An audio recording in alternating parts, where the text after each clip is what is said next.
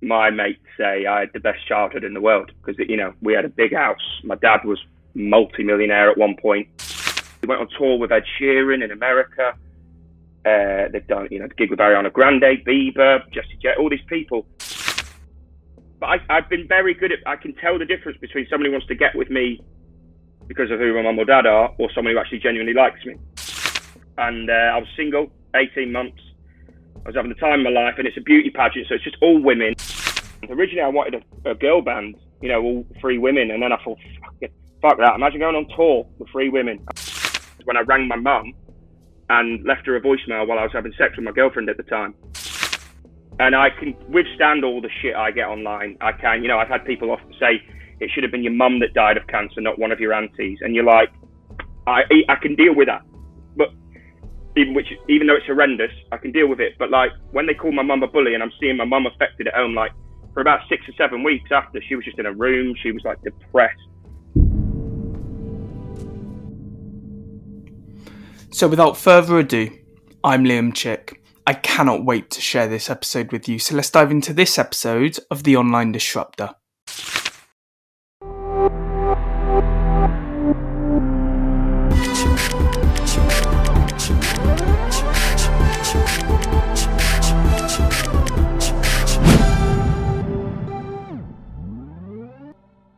Cool. So Shane, I always tend to start these podcasts to talk about what it could have been or what led someone to be successful or achieve some sort of level of success. And it's a bit different for you, especially looking in from the outside, because you've obviously got very well-known parents, probably two of Britain's most successful people, Shane, Richie, and obviously Coleen, Nolan. I think the first question I want to ask you is, do you think your level of success and determination did come from them? Well, it's always a weird one, success, isn't it? Because people measure success in different ways. Like, am I successful? I don't know. Probably in the line of work I do, I'd say me and the band and what we do, we're pretty successful, yeah. But I've never really wanted any more than that. If it comes, it's great. But if it didn't, I'm all right where I am. Do you know what I mean? I could do with a few more quid, don't get me wrong. But it's a weird one. And I think because of my parents being famous, I did have that extra step. When I was starting, I had an extra leg up more than most. I got gigs just on the back of who my mum and dad were. But with that also came an added pressure of, you have to be good. You have to be funny. You have to kind of talk about your mum and dad, because that's why people are coming to see you. When I first started, but now after 10, 11 years of doing it, it's sort of like I've sort of got my own fan base now, and I could do my own thing, which is a lot nicer. And don't get me wrong, I don't mind talking about my mum and dad. You know what I mean? Nobody says anything nasty really or anything horrible, so it's quite nice. Does that answer it however you want? Did that ever get annoying? Because obviously you're Shane Coleen, right? You want to be known for that, but then you've got Shane Richie and Coleen in the background. Did that ever annoy you that it was mainly them they were focused on? Do you know what? Actually, it's a good point. Now I always say this. The first 5 or 6 years I was doing it. The first few years was all right because I was new to the game. I was new to it, and I was just buzzing to be on stage, and people wanted photos with you. But then after about 4 years, you'd come off stage. I used to gig abroad, and you'd come off dripping with sweat. You've just put your heart and soul into an hour's show performance, and people come up to you and go, "Oh, I love you, Mum. I love you, Dad."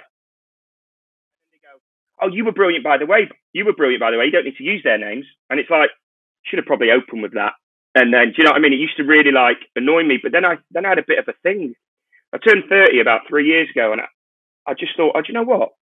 It could be a lot worse. They could be coming up to me saying, "Your dad's an arsehole, your mum's a bitch," or whatever, you know what I mean? Or "I hate your mum and dad." And they don't. They never do. They never do. And it's always been lovely. And I've just embraced it. And I quite like it. Yeah. And there is that thing. There was a lot of, I wouldn't say, well, yeah, probably a few jealous people within our industry, my industry especially, who I had to prove myself to a lot of people that I wasn't just getting gigs because of who my mum and dad were. I felt like I had to prove myself, and I've probably only gained respect of my peers in the past 2-3 years. So yeah, it's been a bit of a slog, but I feel like it's all good. Do you think there might have been like a bit of a privilege thing there? Because I'll be honest, looking in at you, you can obviously, someone who hasn't got famous parents, I know some people who are grafting so hard, very talented, but they're grafting so hard. But looking in, someone like you, Shane Richie's son, can rock up and try and get a gig. Do you think you had an advantage, or do you think you had an advantage over, I'd say, other people who are working as hard? Or Yes, mate, 100%, 100%. I knew that though, but I also knew, right, well, I'm gonna have to prove myself here. I don't just want to be. I have had so many people come up to me going, "Do you know what? I thought I was going to be shit, but it was really good," or little things like that. And I think once you've done that and you've proven yourself to, I shouldn't have to prove myself, but I completely understand why I have to, and I completely understand why people are a bit pissed off in my industry because I've got that gig and they haven't. There is 10 times better singers than me. I know that. Some of my best friends are some of the best singers I know, and I'm getting better gigs than them. But as an entertainer, I don't think there's many. As a frontman, as a band, I don't think there's many. As I sound really cocky and arrogant here, but I feel like I've mastered the craft of that, and I've worked really hard. And it's not like I didn't have normal jobs, the old normal jobs, 9 to 5s and all that. I worked at Burton Menswear, worked behind a bar. I've done all that, and then it was 19. I became a blue coat, which is the hardest job in the world, working on a holiday park. Let me tell you. I learnt my craft, and then now I do what I do. So it's not like I just was bang thrown into it. I've had to work. what was it like growing up then? Were your parents around a lot? Were they quite supportive? What was childhood like for you? Childhood was, it depends who you ask. My mates say I had the best childhood in the world because, we had a big house. My dad was multi-millionaire at one point. He was doing Greece. He was Mr. Saturday Night Television. Do you know what I mean? And he was raking it in. But I didn't get to see my dad a lot because I used to see him like maybe twice a month sometimes because he'd be on tour doing what I do now. And I never really understood it until I started doing it. You have to go away and make money. So maybe I resented him a bit for that. But my mum was always there. And my dad, when I saw him and I speak to him, they're both brilliant. And I've had a great childhood. And I did have a silver spoon in my mouth completely, fully. But they worked hard for that. When we didn't always have that when I was first up until about 6, 7. And then then we moved to a bigger house and it was a bigger house.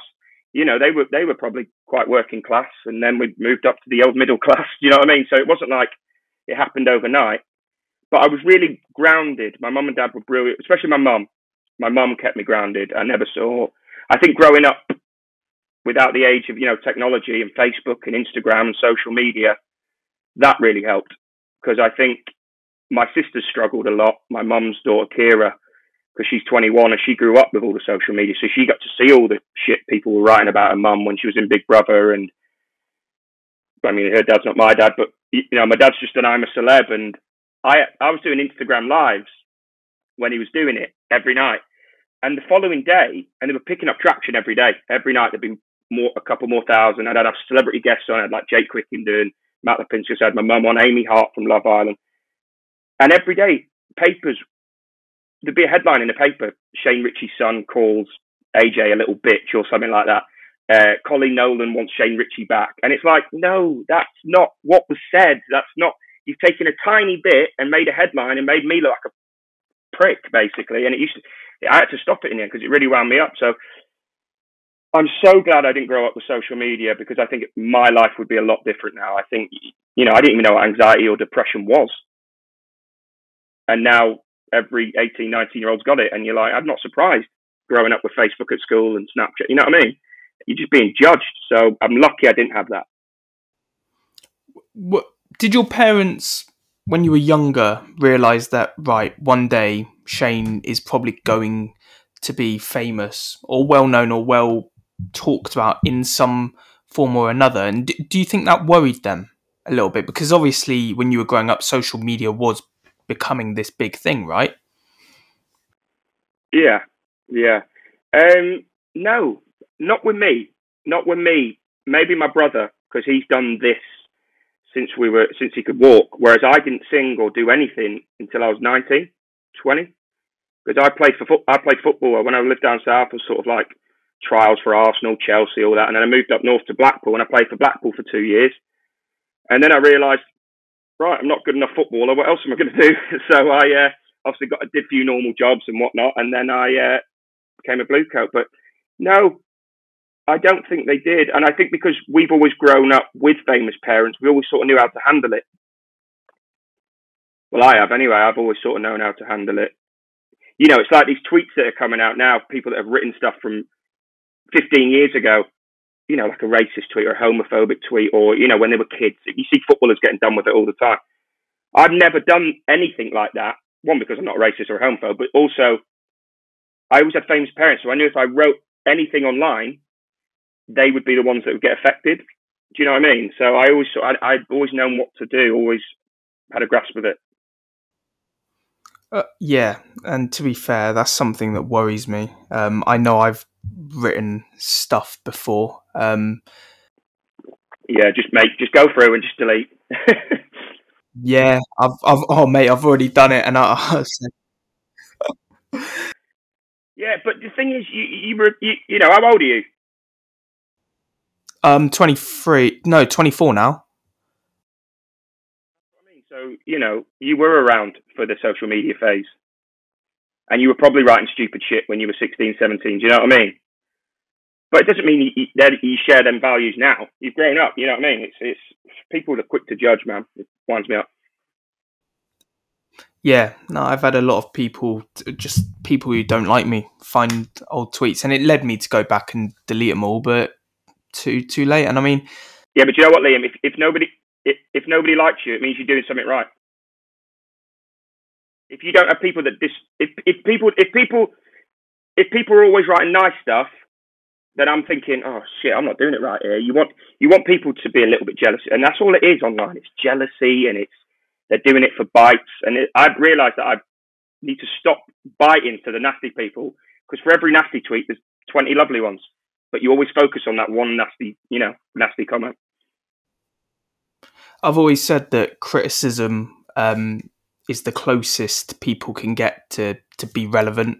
And I've also said, if you're not prepared to be called a cunt, you're not doing something right. You'll never grow. So Exactly, and I have been called that my whole life.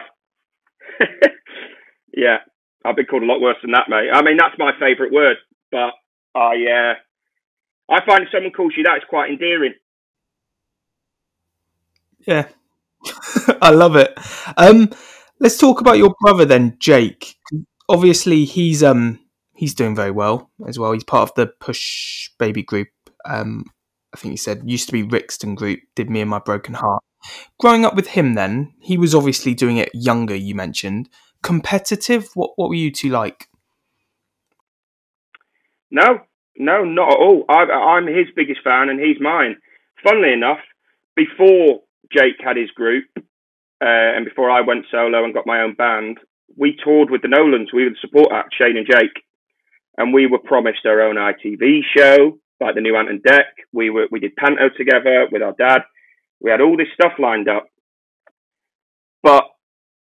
and then we got signed by, funnily enough, Mick Fly's management and Busted's management.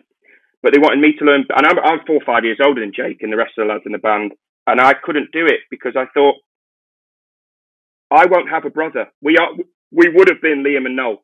We would have fallen out. We do clash.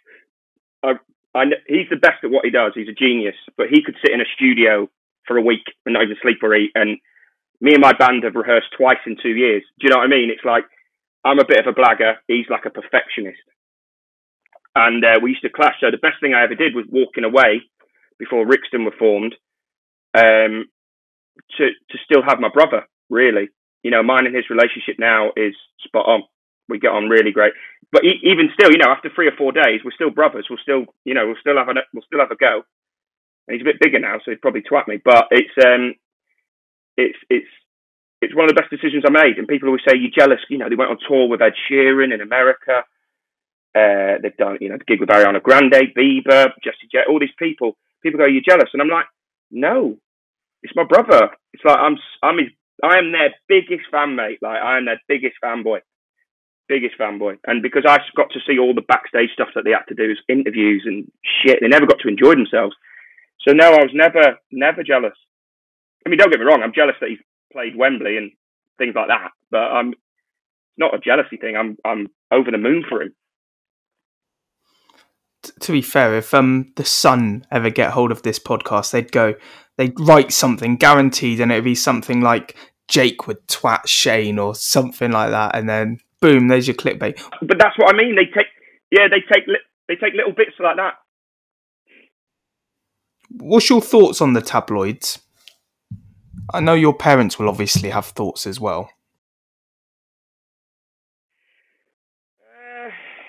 It's a tough one, man. That's a tough one, because if they always wrote the truth, it'd be a bit fucking boring, wouldn't it?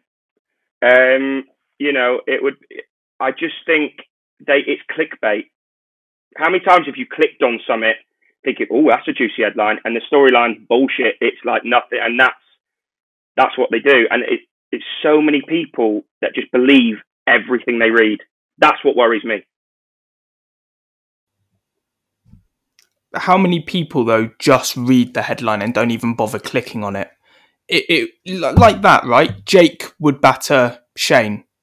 And then there's some would probably write what you said, but they just say, "Oh my God, Jake would batter Shane," right? They don't even read it. Yeah, going back to what I was saying before, I was doing that Instagram thing, and I called AJ Pritchard, who was in the castle, the jungle with my dad. I called him a little bitch because he was arguing with my dad. I also called my dad a little bitch. I went, "They just need to man up and sort it out together." Anyway, they take a headline saying, "Shane Richie's son calls AJ a little bitch."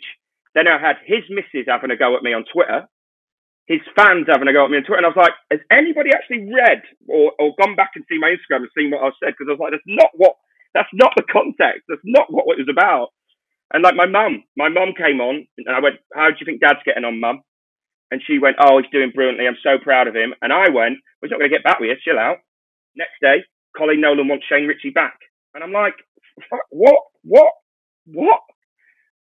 It's just, what they can take and get away with is just shock. And then, the people on the Facebook of Daily Mirror or The Sun, they're the people I don't trust. They need their hard drives checked. Who comments on Facebook Daily Mirror? Do you know what I mean? And The Sun's Facebook. And it's just like, oh, dear. Check their hard drive. It's like Plymouth Live and like Devon Live and all this sort of crap. It's just a load of BS. Yeah, but they can be used for great. They can be great. They can be great when you need to promote something or whatever. They can be great, but there's always stuff I've gone to promote with. They've always tried to get a juicy line out of me, and it's like, no, I'm just trying to promote a show. Do you know what I mean? Yeah, definitely. In the jungle, then, when your dad was in the jungle, I think I read it was around this time. Apologies if it was a bit before, but you were Shane Jr., right? And then you decided for some reason, Shane Richie Jr., yeah. And then for some reason you thought, I'm going to change my name. Why? Well, it weren't when my dad was in the jungle, mate. It was a bit before that. It was when my mum was in Big Brother. And people think, oh, I did it. And people thought I did, you don't like your dad then. You don't like your dad. It was my dad's idea. And I tell you why. It was because I was auditioning for a lot of stuff. And it was going back, I was getting gigs just because I was Shane Richie Jr. Whereas Shane Nolan is different. It's not my dad's full name. It was better for auditioning. It was better for shows. It was better for... And I thought of my own person a bit more. Although, money-wise, I wish I could go back to Shane Richie Jr. I was earning far more money. But here we go. Were you? Well, no, it wasn't that. But yeah, it was, and it worked. But it didn't get annoyed. But I just remember people online going, "Feel really sorry for your dad. He must be so upset." Because our real name's not Richie. My real name's not Roach. No, sorry, my real name is Roach. My dad's real name is Roach. like Jake Roach, and people are going, I can't believe you've changed your name on your passport, and I'm like, my passport never changed, you absolute idiot. My passport's, people don't understand a stage name and thingy. Do you know what I mean? Although I've just told everyone my real name, so everyone's going to find me on Facebook now. So that's fucking brilliant. Yeah. There's some people who will. Can you change your name back, or how does that actually work? You can't, can you? Mate, I could change it every week if I wanted to, but and funnily enough, I got booked for a gig. I got booked for a gig not long ago. I said tonight's entertainment, Shane Richie Jr. band featuring Shane Nolan, and I went, what? That's confused me, let alone the audience. But I think I used to get a lot more audiences back in the day of Shane Richie Jr. because people wanted to come see what Shane Richie's son was about. Do you know what I mean? And also, I remember one woman at Butlins complaining that I wasn't a Shane Richie tribute. I thought, what the fuck would a Shane Richie tribute do? Like, you just come on and just go, you know what I mean? Just come on and go, cat! You know what I mean? I don't know. I am curious then, because obviously Jake kept the surname. Any reason why? Just because he was in an original band. He was where I am in my circuit, the holiday parks, the abroad stuff, the punters. Sometimes you need that extra step. Jake could have easily, he's still known as Coleen and Shane's son. He's gone out and won a Little Mix. He was engaged to won a Little Mix, for Christ's sake. So he, still had a bit of that. But I think when you're doing original music, it doesn't really matter. You don't really need that. And I've always respected that. I've always respected that. I don't. When I was first starting, Shane Roach wasn't really a cool name on the poster. Do you know what I mean? Whereas Shane Richie Jr. looked better, or Shane Nolan looks better. And that's all the stage name is. It's like my dad. My dad was called Shane Skywalker for years when he first started as a comedian. I mean, Christ. I'm actually curious then, because it's so clear you've got such a hardworking work ethic. But let's be real. Let's be honest. You probably didn't need to work those shitty jobs. You had a millionaire dad, famous parents. You probably didn't need to. Why did you decide to get off your ass and go out and work in like Bucks, Burton's Men and all this sort of stuff? I was told to, for a start. And actually, when I was 18, 19, they weren't that big. And they're not millionaires now, mate. Everyone thinks, you see them on TV, they're multi-millionaires. They're not. I'm sure if they sold properties and whatnot, they probably on paper maybe, but they still got taxed. My mum's been struggling. My dad's, they've both struggled, especially over COVID. We've all been out of work for like 2 years. But around when I was 18, 19, they weren't that.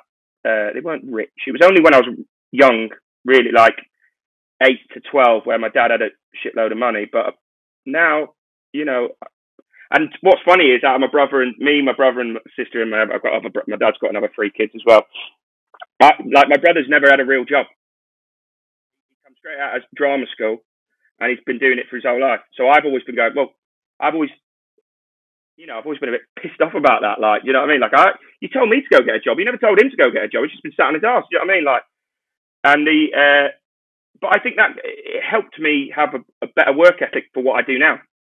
I think you value, although I must say I'm shit with money. I'm so shit with money.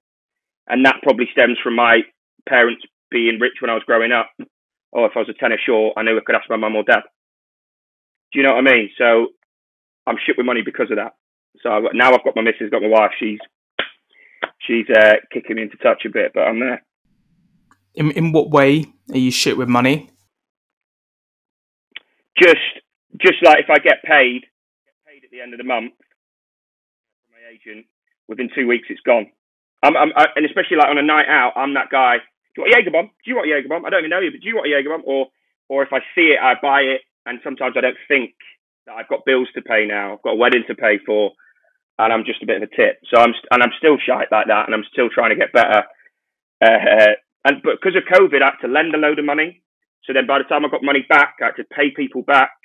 So I'm still really, COVID's still, I'm still working off COVID money, really. And I think it's only next year where I'll start to thrive a bit more. Something you said there, it's just sort of triggered something I've done. Like, I've been to bars and I've bought everyone a drink, but thinking about that, I almost think it's like a validation thing. Like, I've got money, I want people to sort of like me a bit, maybe a bit of loneliness.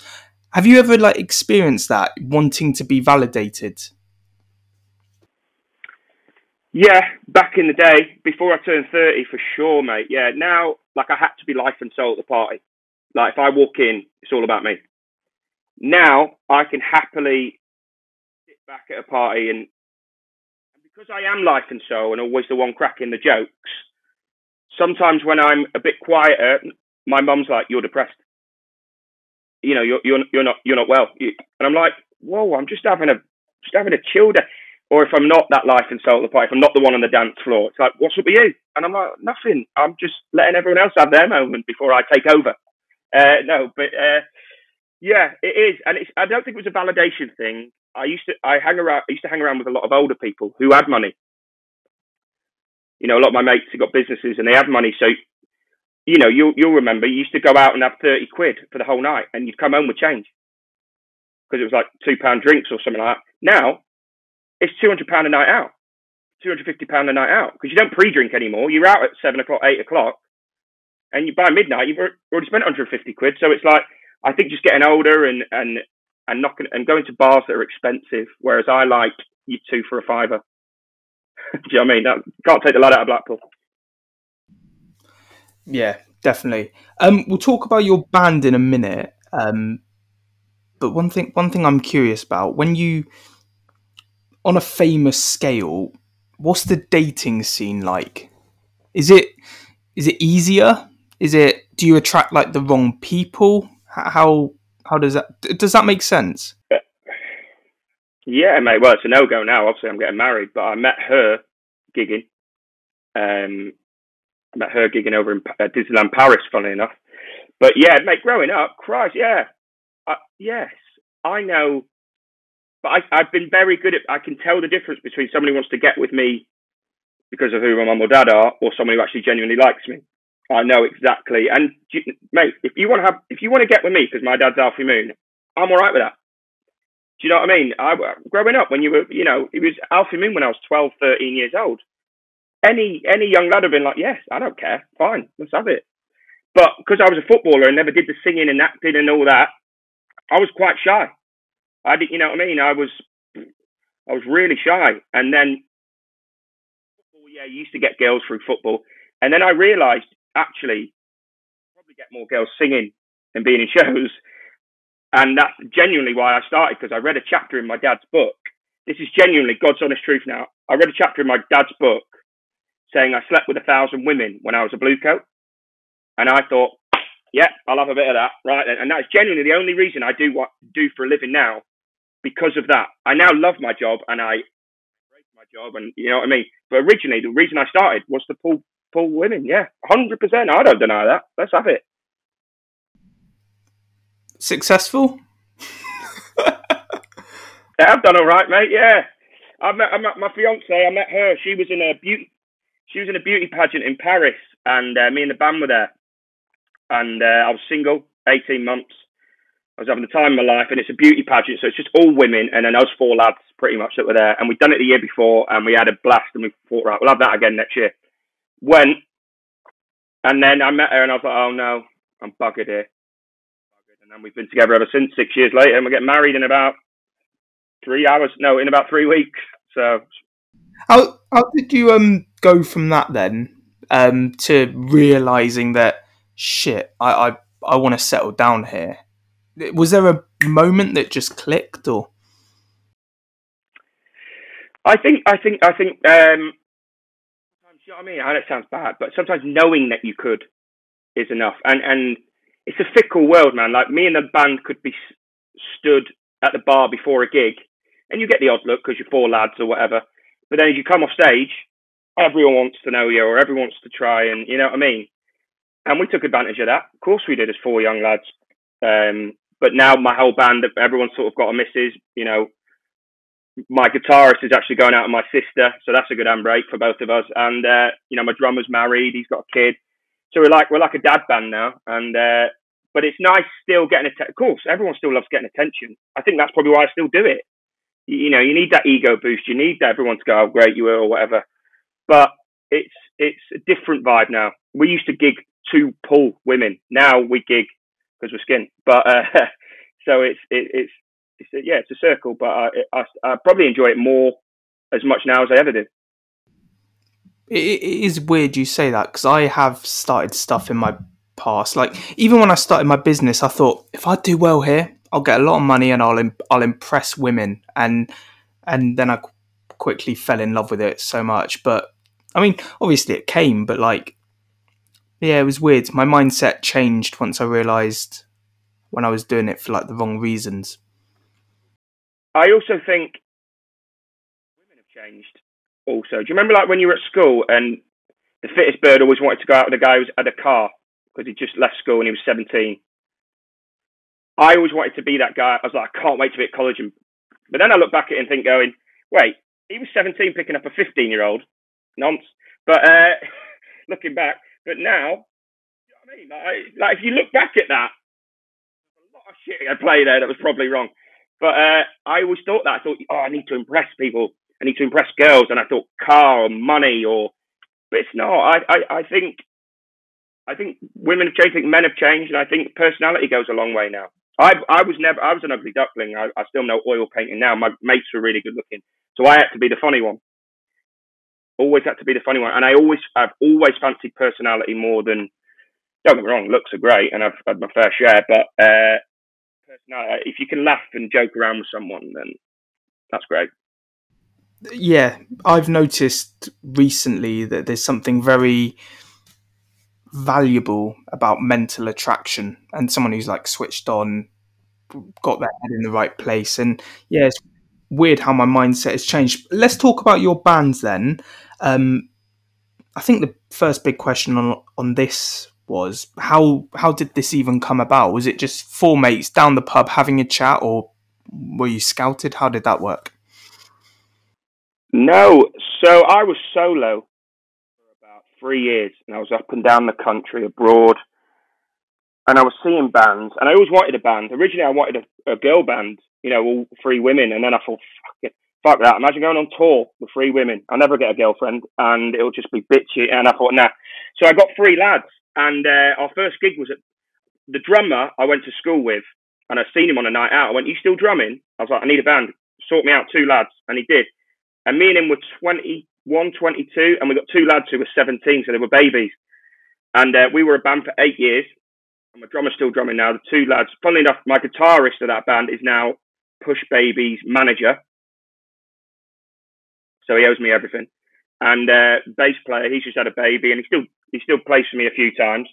And he's composing now for TV shows and films, so he's smashing it as well. And I've got a new guitarist in, and I've got depth for every, I've got like two for every position now, so if one can't do it. But yeah, it literally came about because I was bored traveling on my own.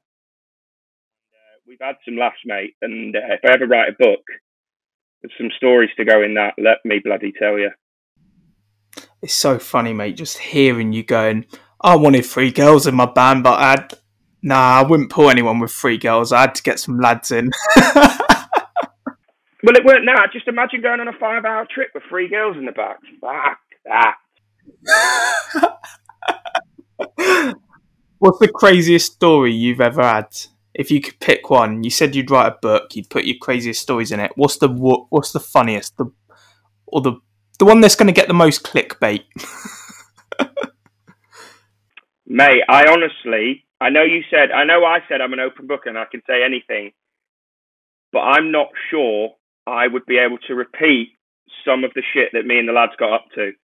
Only because they're all happily engaged, married, and so am I, and they could all be off if I mention it. I mean, it was all before our girlfriends and our fiancés, but I would have to clear it with them before I said it live on a national bloody podcast, mate.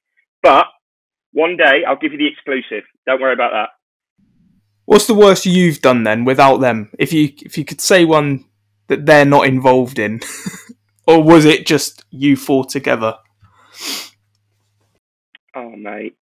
Mate, I honestly, I'm just not sure I can divulge that information, pal. And it's because they mostly do involve women. Do you know what I mean? They do. When you're a band, they do. We've done some crazy shit. Don't get me wrong, but they do mostly involve women. I mean, the story before I was even in a band, it's been on national press, is when I rang my mum and left her a voicemail while I was having sex with my girlfriend at the time. That was a true story. And before the old iPhone came out, it was on the old Nokia, and I left my mum like a fucking voicemail, and then she went and told it on Loose Women the next day, and then it just blew up. I was getting calls from like New York press and all sorts of shit. It was mad. What? She threw you under the bus, or she? What?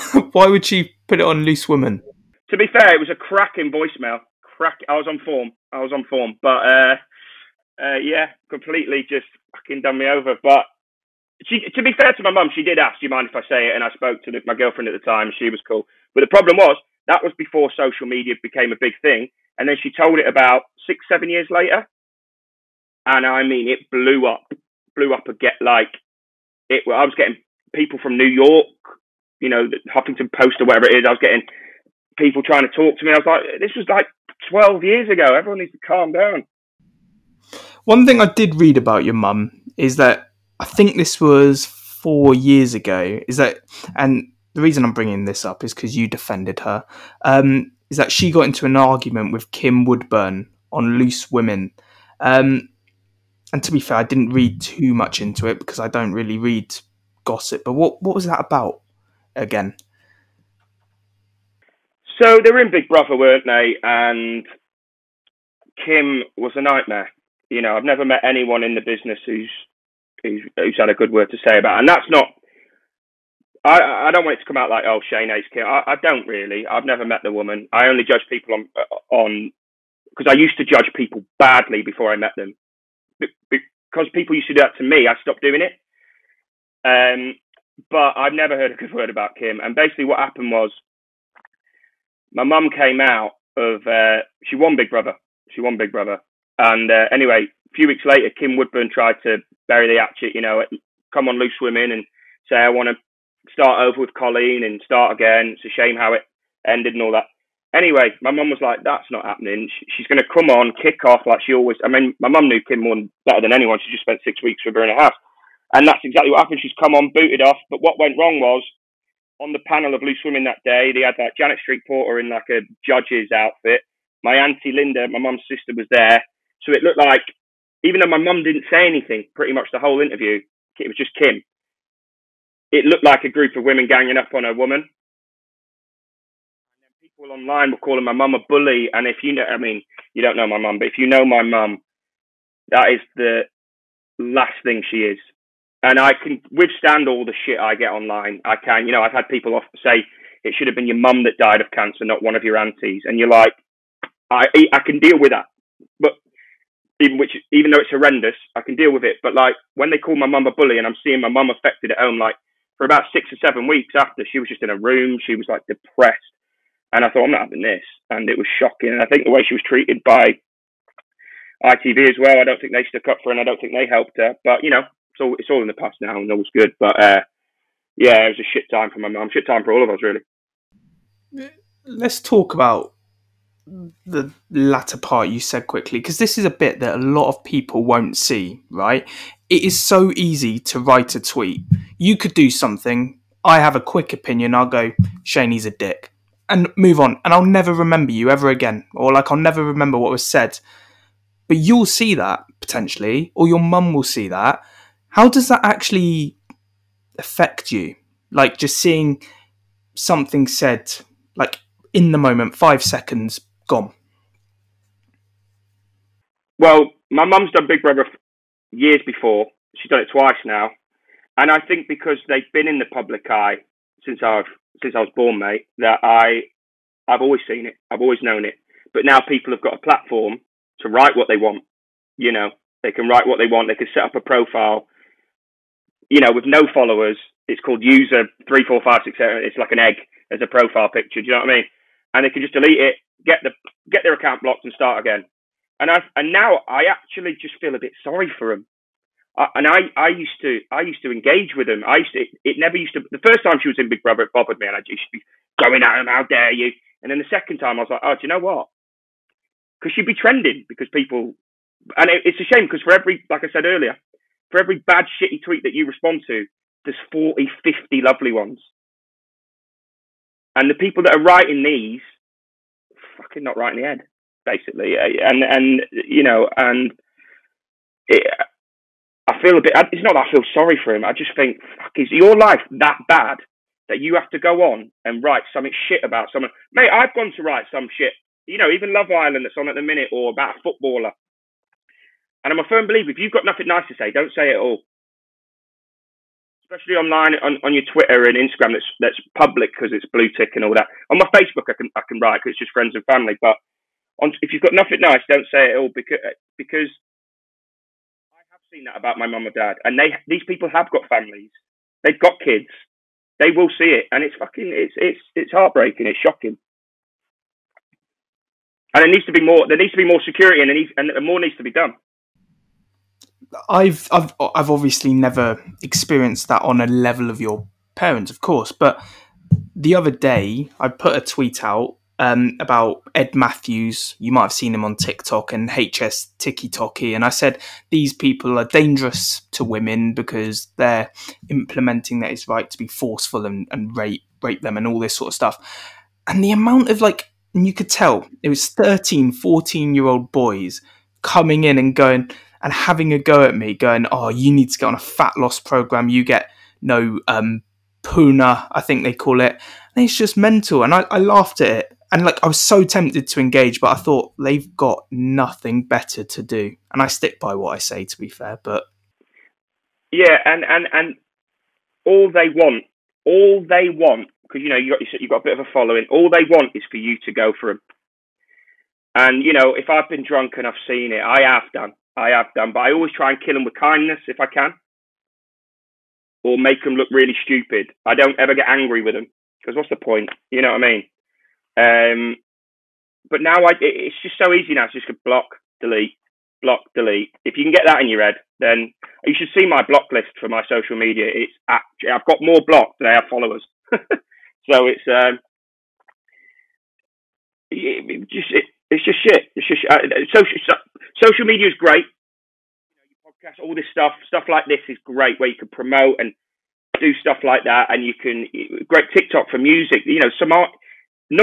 The songs in the charts now at the minute are songs from TikTok. I'm not sure if I love that or if I hate it. I'm not really sure, but it is what it is.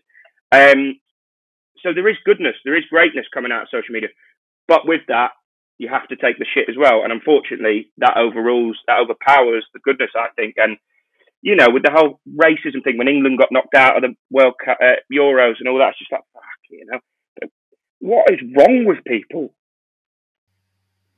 It's so weird, right? Because I was sat with some of my best friends at the time, and I mentioned it, and I don't care about criticism. I don't care about these comments. I think got nothing better to do, and it affected them more. They were like, "Oh, you okay? Are you sure you're okay?" And it was so weird. But there was one comment that my friend did reply to, and it was a guy who said, "You get no puna," and which means pussy. By the way, I don't know if you know that.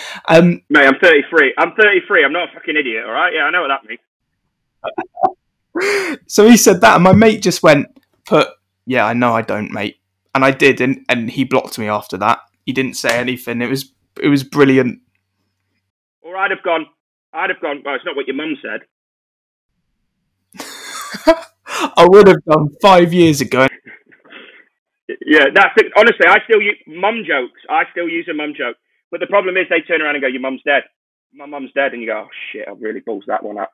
Do you know what I mean? So you've got to be careful with stuff like that now. But a mum joke is always the way to go for me. But honestly, yeah, going back to that, mate, it's your friends and the people that see it online, and they get so angry. I've had so many friends blocked off Facebook and Twitter, and I'm like, boys, chill out. Chill. It's lovely that your friends want to do that, but they don't get it and they don't understand. So I understand why they do it. I'm curious then, what does the future look like for your band? Got anything in the pipeline? Anything that you can you can say? You mentioned before you've got stuff you can't say, but anything that you can? Band wise, oh mate, we're just gigging. We're constantly gigging and we're working, and that's as long as we can keep doing that for as long as we can, and that'll do for me. Do you know what I mean? As a solo, I'm doing a musical this summer called Boogie Nights, which my dad actually co-wrote back in the day and starred in. So we're talking about getting a leg up. That probably helps. And then just loads. There's a few things in the pipeline. Yeah, might be a podcast to rival yours. I don't know. I'm going to see. And we'll see, mate. And as soon as I have anything to say, I'll be back on and let you know. I'll give you the scoop. Appreciate that.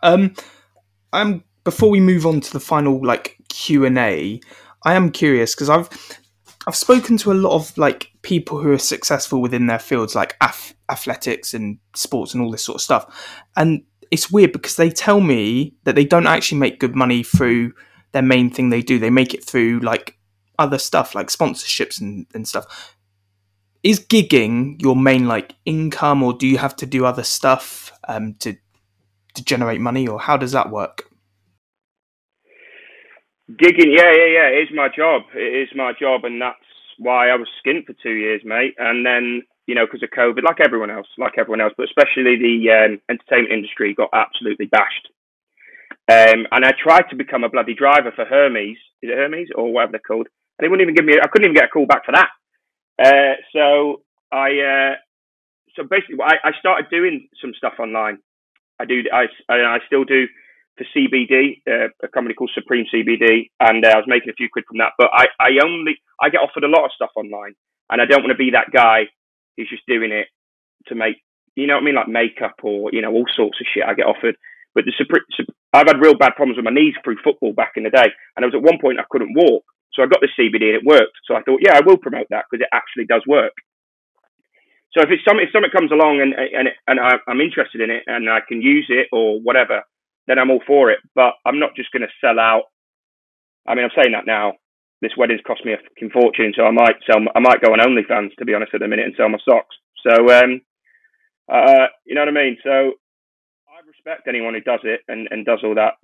Funnily enough, my mum's just started to do a lot more stuff online. And to be honest, mate, that's where the money is. Your YouTube and stuff like that, and adverts, on your podcast. That's where the money is. But gigging for me is good. It's good income. Yeah, I can't complain. It could be better, but I can't complain. So I'm going to send this to the Sun with the title, Shane is going to do an OnlyFans. Let me warn my missus first, Christ. You might get a few subscribers. I swear to God, if my mum and dad weren't who they were, on that, mate, I'd tell you now, I'd be on that. You earn an absolute mint. Although no one wants to see this dad bod, but you'd earn a mint. Kerry Katona's a bloody millionaire from OnlyFans. Yeah, well, I probably won't be starting one anytime soon. I should probably unsubscribe from that now I'm getting married. Oh yeah, definitely. Yeah. Kerry Katona, the only one, yeah? Yeah. Yeah. Nice. So a few days ago then I put out it wasn't a few days ago, was it? It was yesterday. Was it yesterday I put a Q&A out, didn't I? Yeah. We got a few back. We got quite a few from Ireland. Yeah, I think you know them. Yeah. The first one then is, what is your Irish fan base like? There's only two of them. Yeah, there's these two girls called Leanne and Becky, bless them, and they came and they saw me in a show over there in Ireland a few years ago before lockdown, and they've been fans ever since, and they're lovely. They spend thousands coming over. They come over, like me and my guitarist just played a pub the other week, and they came over and watched, and you're like, fucking hell, girls, I'll let you know when there's a decent gig and you can come over, but I love them for it, and keep doing it, but it's they're lovely, and yeah, I appreciate it, really appreciate it, proper fans. Nice. And then the next one, I guess, also sort of leads on to that. On from that is, have you any plans for an Irish tour? Oh yeah, definitely from these two. Listen, well, I've done a couple of tours over there, and they're brilliant. They're brilliant. So, the restrictions have been shit, and they've only just started up again. I think in Ireland. So hopefully next year or back end of it. Yeah, it'd be next year now. So yeah, fingers crossed. Anyway. Nice. Next one then is, what was your dream job as a child? And let's take it back before you got into singing. What would you have chosen if you didn't go into singing? Easy answers: footballer. Football. It's still my number one love. It's my passion.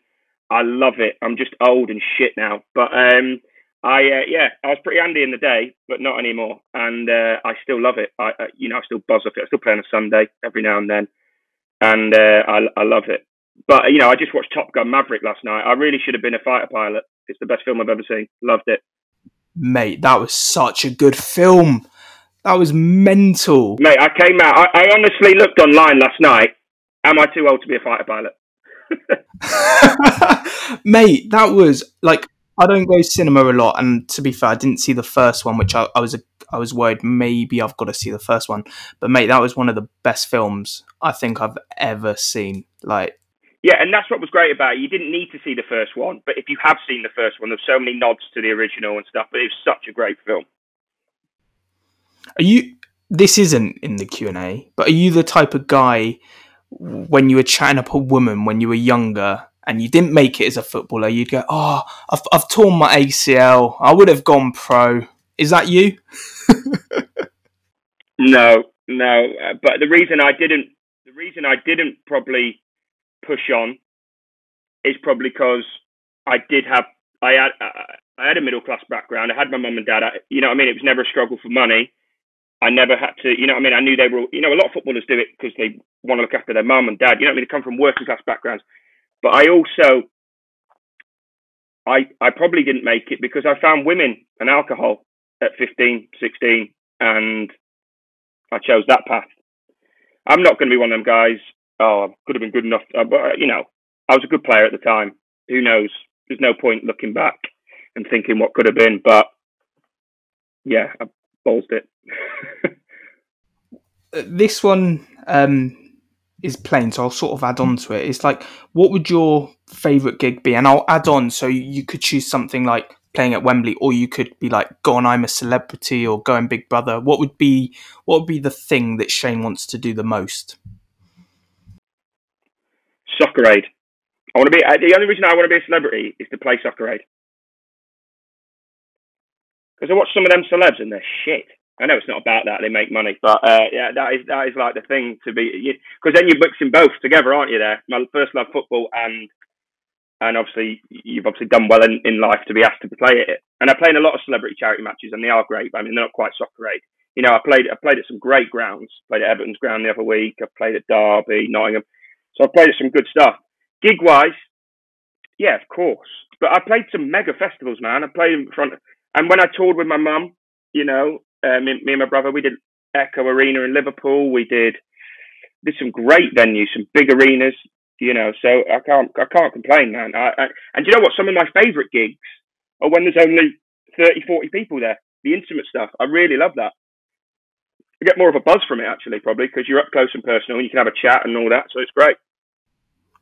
Mate, I kid you not, Soccer Aid, it's weird you said that. Soccer Aid is a dream of mine, whether one day to play there or to ref there. I genuinely, Mark Clattenburg, he referees it every year. I genuinely messaged him earlier going, "Can I get involved next year?" And I'm calling him next week. So I'm hoping. I saw it, mate, and I was like, that is my dream. Mate, if you don't ask, you don't get. I'm a firm believer in that. Yeah, definitely. Final question then. Do you like chicken nuggets? Random question, but yeah, of course I do. I mean, I honestly don't know what kind of person you are if you don't. I mean, if you don't like chicken nuggets, then there's something fucking seriously wrong with you. Unless you're a vegan, of course. Oh, yeah. But yeah, I won't say too much on that. But the lad in my band's a vegan. My lad in the band is a vegan, and he stopped at McDonald's the other night, and he got 20 chicken nuggets. So you're not that much of a vegan, are you? That's how good chicken nuggets are. Even the vegan in the back of my car ordered 20 chicken nuggets. That's how good they are. And if you don't like them, you're a weirdo. Mate, all this shit that's going around, vegan, all this sort of stuff, it's a trend. We all know it, albeit there's some who obviously are, but it is a trend because it looks cool. But my mum's gone vegan, mate, and it's helped. Her whole body. She's lost weight. She feels great. And you know what? It's like religion. It's like anything. If you believe in it and you want to do that, that's fine. Just don't shove it down my throat. Don't post about it every 2 minutes. Do you know what I mean? Like, fucking hell, make your own mind up. So I don't mind people being vegan. I have the odd vegetarian meal with the missus and that, and it's all right. I could never go vegan though, not in a million years. No vegans will be watching this podcast now. We have just fucked off all the vegans in this podcast. I think we've probably pissed off like everyone. Yeah, good. Fuck them. We were both saying before the podcast. We were saying just before we started, we'll try not to swear. And all I've done is go, fuck the vegans, fuck them, fuck them. Do you know what I mean, so this won't go out. Mate, the Sun are going to get hold of this, aren't they? And you're fucked. No, but Shane, I really appreciate it, mate. I've really enjoyed it. It's been a great call. Really eye-opening into your world, mate. Yeah, thanks for having me on, mate. I really appreciate that. And it's nice to talk about how I started, without my mum and dad and all that. But let's have it right, Liam. You only got me on here because my mum and dad are famous, you absolute prick. Right, I'm going. I did, to be fair, but... Exactly. I knew you did. I did, but I knew there was another side that I wouldn't have known. Yeah, mate. Yeah, no, I get it, mate. And it's been lovely talking to you, pal. Hey, thank you so much for listening to this episode of The Online Disruptor by Liam Chick. I hope you really enjoyed it. If you could just do me a quick favour, leave it a thumbs up, a quick review, or even subscribe to it. It honestly goes further than you'd imagine. I can't wait to see you next week. Thank you so much.